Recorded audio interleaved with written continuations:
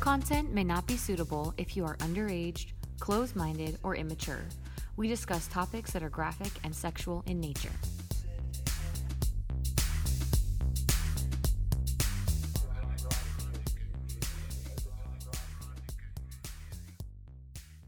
Hello, everyone, and welcome to a minisode of Babes of Valhalla. This is Mistress Darby, and I am here with a little something to oil your ears with. Today, I am presenting to you the first minisode of a segment we are calling Storytime with Sluts. It's short stories written from experiences varying from personal life to inside the club and about sex work in general. If any of you little slut muffins out there have a short story that you've written and want to share it, be sure to email it to babesofvalhalla@gmail.com. We would love to hear from you. This story is actually one of mine. I wrote it about, a year and a half, 2 years ago, and I wrote it while I was working in Tampa. I don't know how many of you out there have ever worked in Florida. Personally, for me, it was not my favorite place to work. I am glad that I had the experience, but I do not feel like I fit in. I didn't feel comfortable. It was a strange culture that I just couldn't find my place in. I didn't feel like aesthetically I fit. I didn't feel like my personality fit. And I've always kind of wanted to go back again and try it one more time because there were a lot of other things going on at that point in my life. But it was a very weird experience, and the experiences that I had that were positive, that were good, that I really liked, ended up really sticking with me because I felt like at the time they were so few and far between. So it's kind of a little background. So I guess we'll get into it. All right. One of my favorite things about dancing, and by dancing, I mean stripping, is experiencing a stranger's fantasy while also getting paid. Now, I know this might sound basic, but this transaction satisfies several needs for me. The first obvious one being money. I pay my bills, I travel, I buy whatever the fuck I want. And the second has always been something harder for me to explain.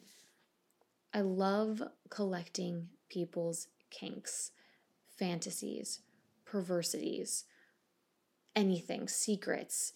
And while someone else might shy away or zone out from a middle-aged classic manly man who wants to talk about why he loves secretly giving oral, as he called it, to chicks with dicks while wearing a chicken suit, I instead am glued to my seat.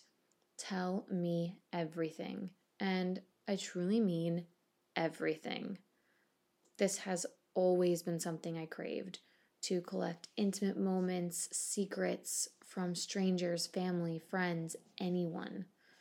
So today, I'm going to tell you one specific story about a man I met in Tampa, Florida. The shift started out as any normal shift. I applied dramatic makeup, I checked my outfit in the mirror, I fluffed my hair, and I turned in my drink ticket for a glass of red wine. The club was not by any definition busy. It was a Thursday around 5 p.m., and the only possible customers were 3 elderly men sitting at the bar.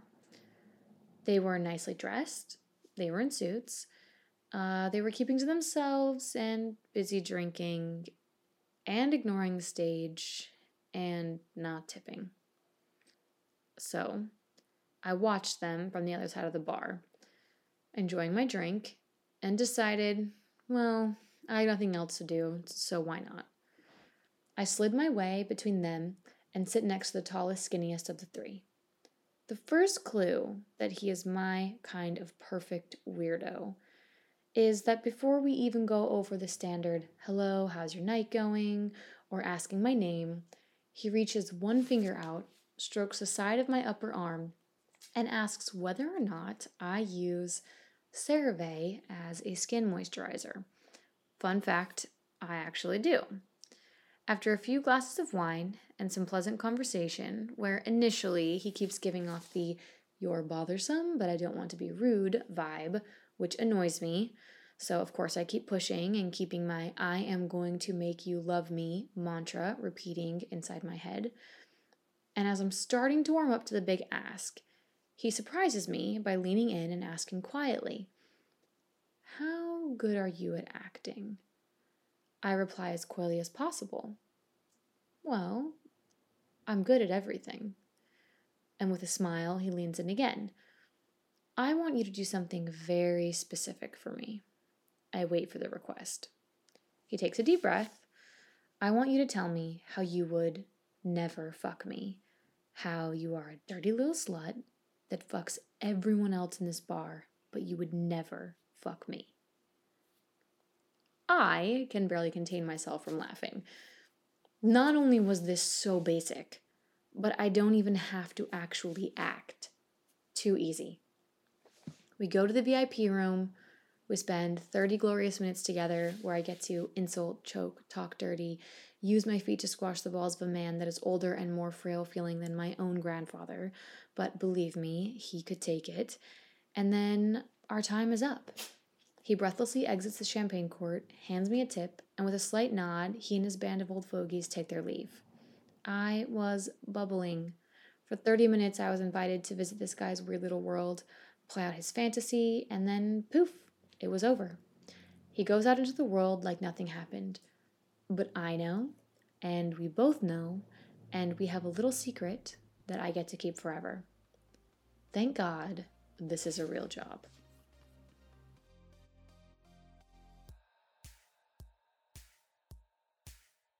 And that is it for our first mini-sode of Storytime with Sluts. Thank you for joining us, and be sure to leave comments, rate us on iTunes, or whatever platform you are receiving our transmissions from. Give us a follow on the gram and see what the Space Babes are up to. We are on Instagram at Babes of Valhalla. And please, all you sluts out there with stories, we know you have them, and we would love to share. So please send them our way. We check our emails and voicemails regularly, and we will contact you to discuss the process before anything ever goes on the podcast. Our email is babesofvalhalla@gmail.com. Stay juicy, babes, and until next time on The Babes of Valhalla.